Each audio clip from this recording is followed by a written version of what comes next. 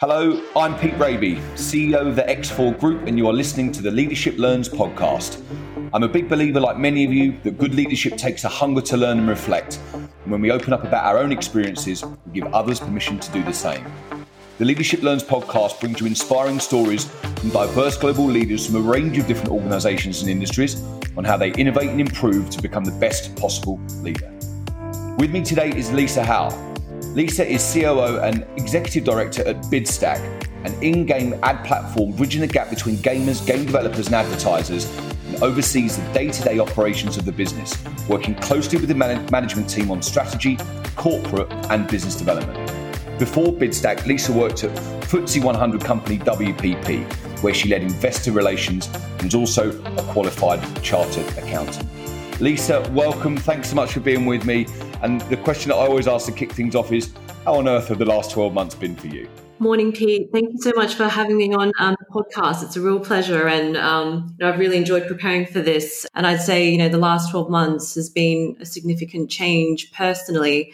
I joined Bidstack, which is one of the UK's most exciting tech businesses.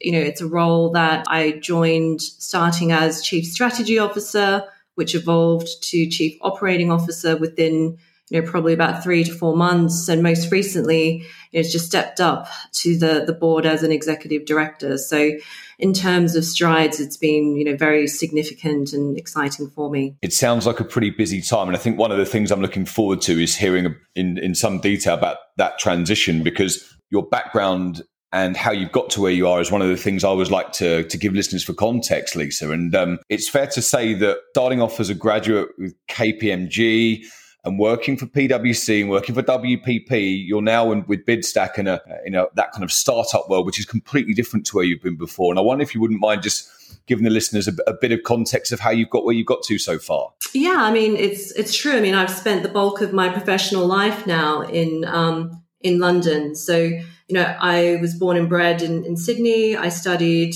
in Sydney. My, university I attended was University of Technology in Sydney, where my degree was in business, majoring in accounting and finance. I was very fortunate to land a graduate program at KPMG at the time where I trained to be a chartered accountant. This led to a transition to PricewaterhouseCoopers, where I took up the opportunity to second to London as well. And, at that point in time, it was very exciting to be at the center of the universe, particularly for financial services as well. And I'd say that my time at these two accountancy firms really strengthened my financial acumen. And that led to the opportunity to move on to be an equity analyst at Liberum, which is a UK brokerage firm, and then led to the opportunity at Jefferies, which is a US investment bank, where I led my own team in media and internet. So, from that perspective, building upon financial acumen, it was really strategic thinking. And it's not very often, that a 25-year-old gets to ask a FTSE-listed CEO about his company's performance. So that's something that, it became second nature to me, and working with the world's most impressive management teams was something that I had privileged access to. There seem to be some people in life that have got a grand master plan of what they want to do, and you're starting out as that chartered accountant background, Lisa, with your business degree. Was it always very much the plan where you wanted to get into senior leadership at some point? Was that the aim? Was that the ambition? Or is it? Have you got to where you are almost in quite an organic way? How's that all ended up? Yeah, I'd say it's, at the time it probably felt like opportunities presented itself to me. But the reality is they were all deliberate moves. If I think about, the conversations that I've had with mentors, and also being aware of the evolution in the market, and also being receptive to others as well. So, I'd say something that I've been really proud of is always showing up and delivering more than what's expected. And what led to the role at WPP was during my time as an equity analyst, where I was traveling a lot. I was just off the back of a very successful conference with the management team from WPP in New York, and shortly after, they approached me to join the investor relations team. And at that point, I didn't feel ready to leave, my exciting role at Jefferies. But the opportunity to work with Sir Martin Sorrell was a key driver of my decision. And I did speak to a good friend of mine who said to me, it's not a dish that comes twice around a sushi train. So it was something that I grasped with both hands. And, I'd worked at WPP for about 4 years. And when I wasn't preparing for earnings or on the road meeting investors, I was out there learning from the founders of the agencies that were part of the group, because it was very entrepreneurial in terms of the culture.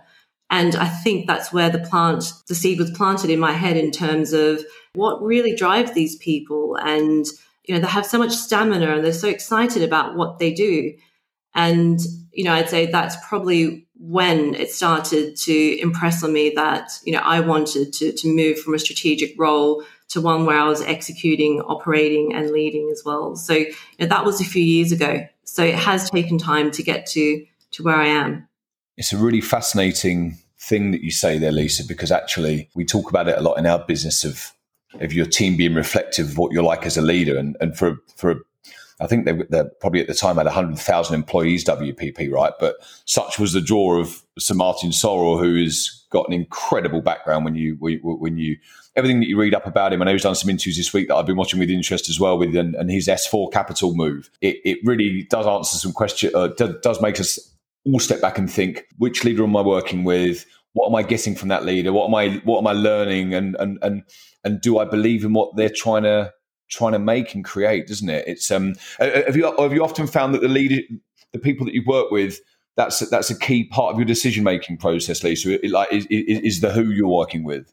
Absolutely. I mean, whilst I was an equity analyst, I was essentially running my own franchise. So you are working for yourself and running your own, essentially your P&L. So from that perspective, it is entrepreneurial. And then working for Sir Martin Sorrell, it was working for a founder, CEO. And that is, one where you're really sitting on the edge of your seat. You're not a spectator. You're really, contributing to the business. And, obviously there were management changes at the business.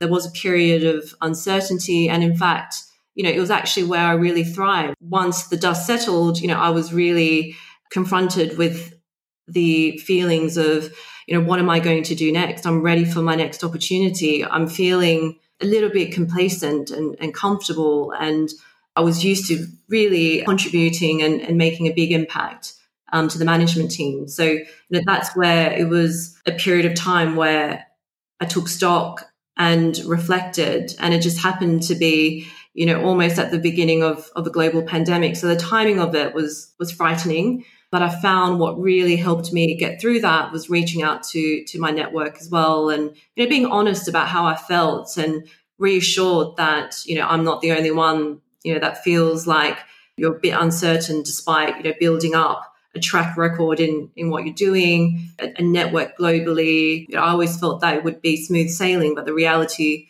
of it is that everyone is looking for that stretch target, and that's what I was confronted with. That's why I was really looking forward to having you on as a guest, Lisa, because you've worked for some of the biggest businesses in the world, and all of a sudden 12 months ago you do a complete shift and change and get into a role with a very fast, rapidly expanding business, which is, it looks to me like it would have been very much out the comfort zone. And I just wonder, not from a human perspective, of course, but when there's such a sizable global event that occurred, do you think that was the front and center reason that made you take a step back and a different viewpoint on things and give yourself such a drastic new challenge? Do you link it directly to the pandemic starting? Yeah, Pete, the way that you framed it just makes me, even more confident in my decision that I made 12 months ago, because what I did was quite bold. I took a plunge into cold water is basically, how I would describe it. Because yes, it was out of my comfort zone. I mean,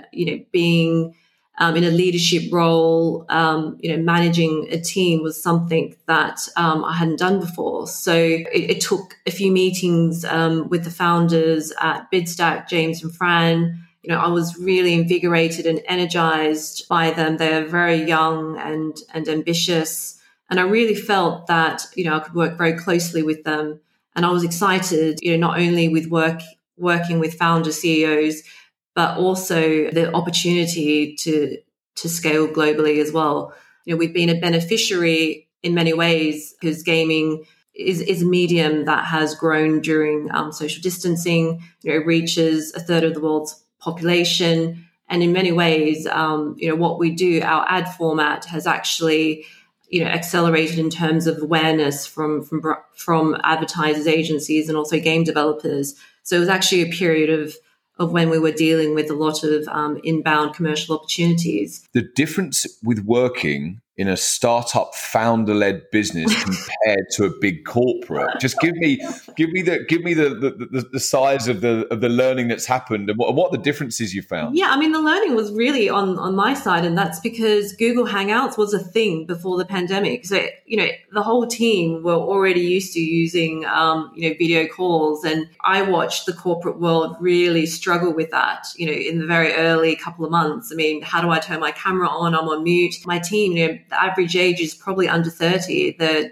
digital natives. So the transition was actually quite seamless for us as a company. So it was mostly my leadership perspective, how do I keep everybody connected? And that was really reflected through, weekly calls that we did just to update the team on the priorities and also celebrating the wins. I mean, I think it was quite difficult to celebrate, some of the great work that we were doing if we were all apart from each other. And, bear in mind, we have a collaborative working space in Hackney Wick. So it's here east and it's the esports hub for the UK. So I've been pretty excited about, everyone starting to come back because we are a knowledge intensive company and, we all benefit by being together and innovating cross-functionally. Is there much in-person stuff happening now, Lisa, or is it still 100% remote? How are you guys currently sitting? Yeah, I mean, I'd say that given that it's quite a young workforce, I've noticed that more and more have been coming in to reconnect with the mothership. And, I think that's great. And we have a great culture. There's, a gaming lounge where everyone catches up. And also there's a great culture in terms of, getting together after work as well. So really glad to have that back on. Absolutely. Yeah, I think you speak for a few people, and it's the ability to have a conversation that doesn't involve substantial pauses where someone's connection isn't quite as strong. Is I think everyone's utterly finished with that feeling, that's for sure. How have you, over the years, Lisa, made sure that you're not too comfortable for too long? How do you make sure that comfort zone is being reached out? Because I think with the day-to-dayness, and especially with home-based work, it's very easy just to be getting on with things. And actually that reflection time can be very, very important. How do you make sure that you're never too comfortable for too long? Yeah, I mean, I'd say that throughout my career, it's probably indicated it's time to move on to greater responsibility or the next role. I mean, if I think of the skill sets and the competencies, it's really been refining and preparing myself for the next one. And, I'd say that over the years, I've gotten very comfortable with feeling uncomfortable. It's probably a signal to myself that I'm evolving as a person and also developing professionally as well. So there is, I would reflect on that and see that as an incubation period. Have you, do you have people outside of the working world that you use to kind of bounce ideas off? Lisa, I know people do things in different ways and learn in different ways, but it's been interesting on this series so far, hearing how different people make sure that they do have that semi-regular place or person to stand back and just do some reflection on. How does that work for you? Yeah, I've been really fortunate in the sense that, the roles that I've been in has been actually highly social and connected to individuals as well. So, during my graduate program, it was building out your initial network of work colleagues. With equity research, it's building out a global network of investors and corporates as well. And also the peer group, and that's a nice way of highlighting my competitors, and really everyone's paths eventually crosses. I mean, I've seen that happen over and over again. So I've been really fortunate. I'm very receptive to others and curious to what they do. And I think that's really important because, if you tend to speak to, the same people, you're not really going to get a broad range of ideas and you tend to stay in the same vertical. So I think for me, that's really helped me propel me to where I am today. Talk me through the challenges of that in the last 12 months.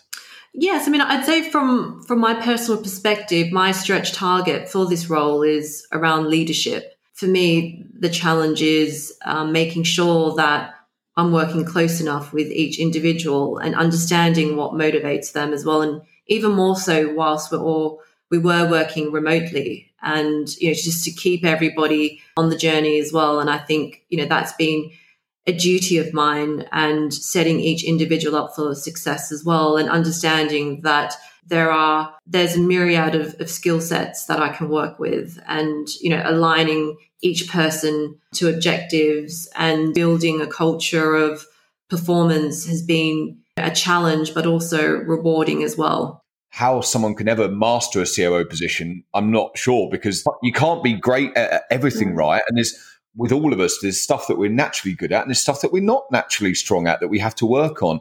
How have you gone about that, Lisa? Because going into that fast-paced growth, high growth company like Bidstack is, and having to, one, get up to speed with the way that they do things, secondly, make it your own, but thirdly, be aware of your own shortcomings and things you want to work on.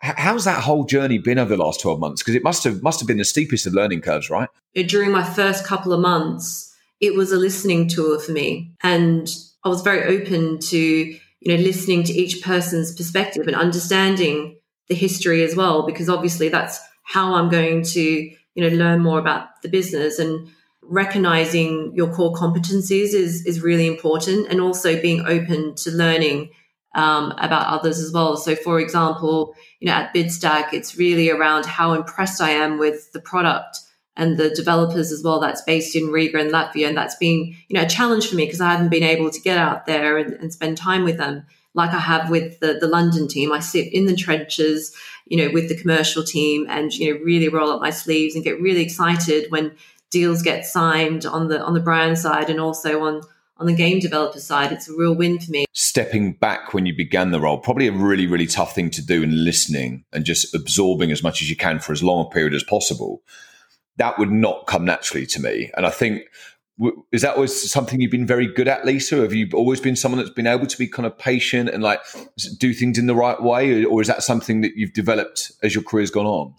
I'd say it's something that I've developed as my career has gone on. I mean, I probably have been quite impatient, and by doing so, I probably missed some really key indicators. So this is something that, I wanted to be really careful about as well, particularly because it was my first management role. And in many ways, it was multitasking. The areas where I knew I could add the most value, that's where, I really doubled down. And in areas where I needed to upskill and learn, it's two-way flow. I mean, to be heard, you need to be able to understand, each individual person as well. I feel like from a business and working perspective, one of the great things that has come out of all of this is that everyone feels a bit more human again. Everyone feels that they don't have to put on their brave face. It's okay to say that things are tough. And as I do with my team, I'm the one that makes the most amount of mistakes regularly, because our ethos is empowering people to succeed. I've been saying to people a lot, but you're really empowered. You've got to be empowered to fail as well. We can't try to be perfect. We've got to be,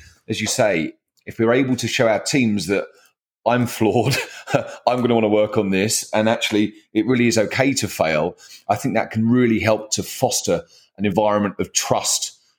I'm very transparent, and I think that helps. I mean, I own up to mistakes that I've made, and want to know how I can be better as a leader. And that's something that I can say has been an area that's really developed for me. How do you make sure that your energy is being spent on things that you enjoy and you're naturally good at, and not just on things where it's like, sorry, I've messed up again, because that can be really energy sapping, can't it? How do you make sure that balance exists? Yeah, I mean, I wish I could say I was someone that writes out a list of priorities, because that'll be a good way to kind of measure. I've spent a third of my time here and a third of my time here and over here as well.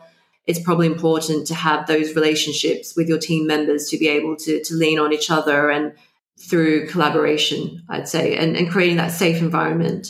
Make sure you've got that constant reflection and constant new ideas and focuses on that type of thing. And I guess it's a similar approach to what you're proposing there, isn't it? It's making sure that it's not just very rigid format. It's a case of no, let's mix things up. Let's make sure there's a lot of collaboration going on. So that sounds a similar mindset, actually. Is there one or two things that have happened to you, Lisa, that's helped you grow and improve as a leader? Are there any one or two areas that stand out to you that was like a bit of a wow moment?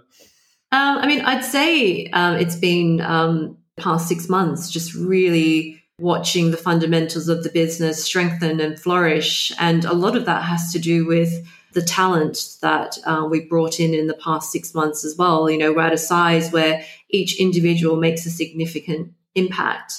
And the business is at a stage now where we're attracting great profiles from tech companies, AAA game developers, strong ad tech backgrounds, and also, a bit of a wild card here and there, because that's always exciting to throw into the mix. But I've been really proud about the team that we've built up in the past 6 months. And, the conversion and the payback is really coming through. I couldn't agree with you more in relation to when you're in a smaller, high growth environment, every hire has the ability to be very positive. But of course, like all of us, I haven't met a human being, or at least heard anyone that would claim to be the perfect hirer that always gets hiring right. How challenging is it in a startup environment where it's fairly obvious in the first few weeks that, I think I might have not made the best decision. Maybe this person isn't best suited for what we're doing right now. How challenging has that been for you as a leader over the last 12 months? Yeah, I'd say as a team, we are very collaborative when it comes to hiring decisions as well. And, not to come across like we're a cult, but it's just that we try to build up a consensus because we do want to foster an environment of cross-functional working relationships as well. So, the candidates do have to go through a thorough process, working through a business plan as well, so we can assess on the value that they can bring on day one.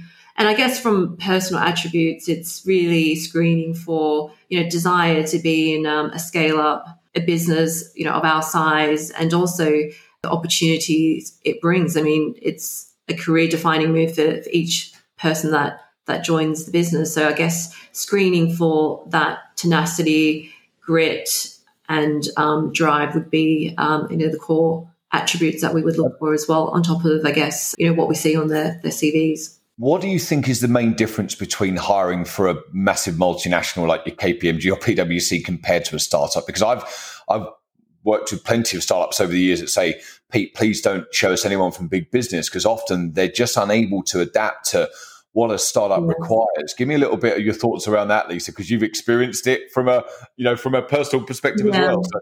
No, I would agree with that. And it just comes down to the culture of being at a scale up. It's immediacy, urgency, and desire to succeed ASAP. So that's the way I would frame it. And it would attract people that feel comfortable being uncomfortable. All the businesses that we've placed with and worked with over the years, the reality is, I think in startup environments, it's even more important for someone to have a growth mindset as opposed to that fixed mindset where people know that the job they're doing, that's all they want to do.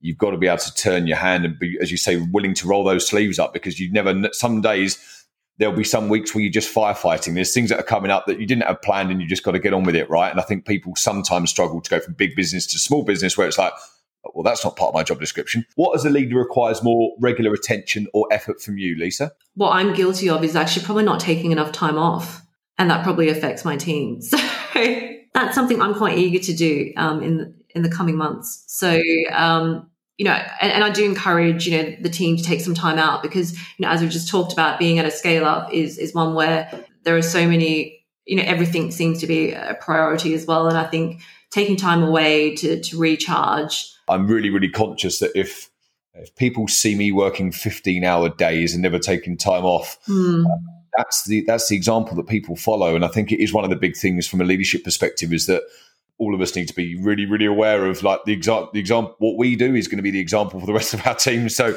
and I couldn't agree with you more in relation to the importance of just stepping back. One, to recharge, but secondly, for perspective. And I think there'll be quite a few listeners that will be thinking, crikey, yeah, I definitely fall into that category. It's about having that balance, but also really excited about your job as well. There's 1,000 things to do and you want to do them all yesterday. And therefore, sometimes we all feel that bit guilty for like taking that time off. We're like, oh, should I really be taking that time off? And the reality is absolutely you should. And even when I was 22, 23, I remember I found that lovely formula, whereas at least if I had a very relaxed week every 3 months, I could keep that effort and energy at a nice consistent level without that feeling of like stress and pent up, where you're not doing your job as well. So I think that's a challenge a lot of leaders face, that's for sure. I know we certainly do here too. Learning has got to be at the heart of what a great leader does, in my opinion. If you're constantly keen to learn, I think you're always going to be in a fairly good, growth place, that's for sure. Any books or podcasts that you've kind of taken long-term learns from, Lisa, that you could share with the listeners? I was able to dig up a book of mine, which was kind of like at the back of my bookshelf, but it's The Social Animal by David Brooks. And, I read this a few years ago and it's made such a lasting impression on me. And, I'd say the review by The Economist on the front cover pretty much sums it up. A fascinating study of the unconscious mind and its impact on our lives. And, I think it goes back to, your question, about my career. I'd love to sit here and say that it's a series of serendipitous events, but it really is about dreaming big because that turns into a reality. And I'd say it's really been a function of the goals that I've set for myself. And I think this is a really nice message, to pass on, because it just shows that everyone has control of their destiny. In terms of, other podcasts, or it's not so much a podcast, but it's called Masterclass. It's quite similar to a Netflix subscription. It's where you can learn from the world's experts, little tutorials. And, that's how I'm going to relax. In the library, I've got a Japanese cooking class and also learning more about Anna Wintour's leadership style. So that's how I'm spending my time. Do you build that into your working week, or is this your downtime? I mean, masterclass would be weekend downtime. And then other than that, it would just probably mean catching up with friends and doing yoga. Absolutely. I heard a really interesting thing I've just got to the end of the book Radically Candle by Kim Scott, which I found that was absolutely fascinating. A fascinating read. And in there, she gives the example of a CEO who makes sure that he has 2 hours each day, every day, that never gets booked over, of reflection time. And he often just sits there looking out the window, because that was his methodology to be able to make sure that he's doing things from the right angle, doing things from the right perspective, and keeping things in balance. And although I know that I've struggled to get 2 hours a day specifically set aside, I think there's a really good lesson in that. And he was a CEO of one of the big technology beasts in the US. And I think that's a good lesson there, to make sure that in the working week, sitting back and just reflecting, that should be built into things. It shouldn't always be stuff that has to be done outside of traditional working hours, So, those are interesting things. How big a challenge has it been to create culture and a combined vision and purpose during the last 12 months? Surely it's got to be the most challenging time in history to be able to do that. Yeah, I mean, it has been a challenge, and I'd say it would require, commitment, particularly for me to reach out to each individual as well, to check in with them and have compassion and empathy, because, you can't see exactly how everyone is coping. So, I'd say, that's been something that, I've had to really make an effort. Right. Final question, Lisa. Favorite restaurant or bar to spend an afternoon relaxing and reflecting in? Pete, you'll have to come join us. It's 4 Quarters by Hackney Wick. So just right underneath the office and right by the canal. And, when the sun's out, there is no better place to be. Thank you so much, Lisa, for sharing your journey in Leadership Learns with us today. I'm sure there's a lot that will resonate with the listeners, and like me, they'll be taking away some valuable ideas. Thanks, everyone, for listening. If you enjoyed the episode, please give it a 5-star rating and share with others in your network. Speak to you again soon.